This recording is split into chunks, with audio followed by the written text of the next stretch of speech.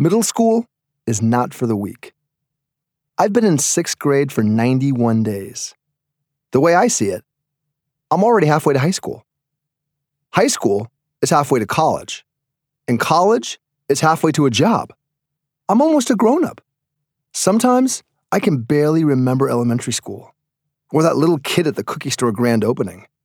Hollywood middle school is changing me, but not fast enough. My pranks don't work like they did in elementary school. Pranks are for kids. In middle school, you got to step up your game. Middle school is about talent.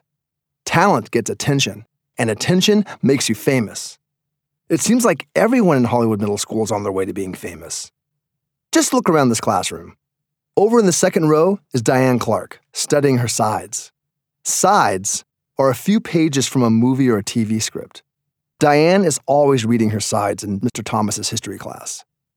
She goes on auditions almost every day after school. By the time she was a fifth grader, Diane was already in 5 TV commercials, 2 plays, and 1 TV show. She's definitely going to be famous. Sitting right in front of me is James Vance. He's going to be a famous football player. How can you not be a famous football player with a name like James Vance?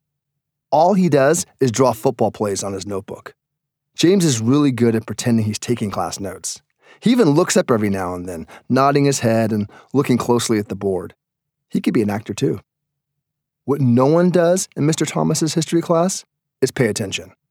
Everyone is doing something else. Mr. Thomas is so in love with his history, he doesn't even notice. Currently, he's writing one more of his timelines with another bunch of really old dates.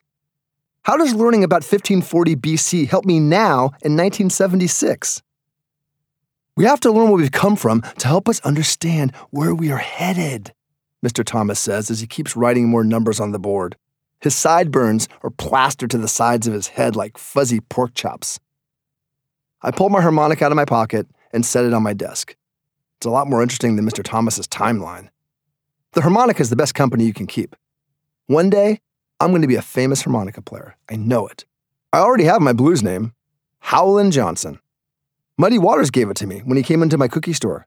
He's the greatest blues singer in the world, so he knows something about blues names. The clock on the wall gives me 2 minutes until the bell rings. Now's the time. This isn't a prank. Technically, it's a rehearsal before my first big performance. I mostly play harmonica in my room, at Alex's house, or in my clubhouse at the cookie store. But it's been 91 days. I gotta get serious. Sometimes, you gotta take a chance. I pick up my harmonica. My left hand holds it like a sandwich, and my right hand cups it like a baseball glove. I do my best to ignore the tingling in my fingers. Alex looks over at me, his eyes widening. He shakes his head. I nod mine. It's time. This class is about to hear what a serious blues riff sounds like. I slowly bring my shaking hands to my mouth, draw a deep breath on the left side of my harmonica, and blow. A fat chord of 3 low notes rolls across the classroom. I take another deep breath so I can quickly follow with a second chord. I want to get that train chugging sound. Out of the corner of my eye, I see a few kids looking at me just as Mr. Thomas whips around. Now I lost my concentration and my breath. My middle school harmonica debut is cut short. Darn it, I totally flubbed it. That didn't sound like a blues riff at all. It sounded like a prank. A lame prank. There's the bell. I grab my backpack off my chair and stand up. What the? My harmonica clatters to the floor. I go blank for a second, then quickly pick it up.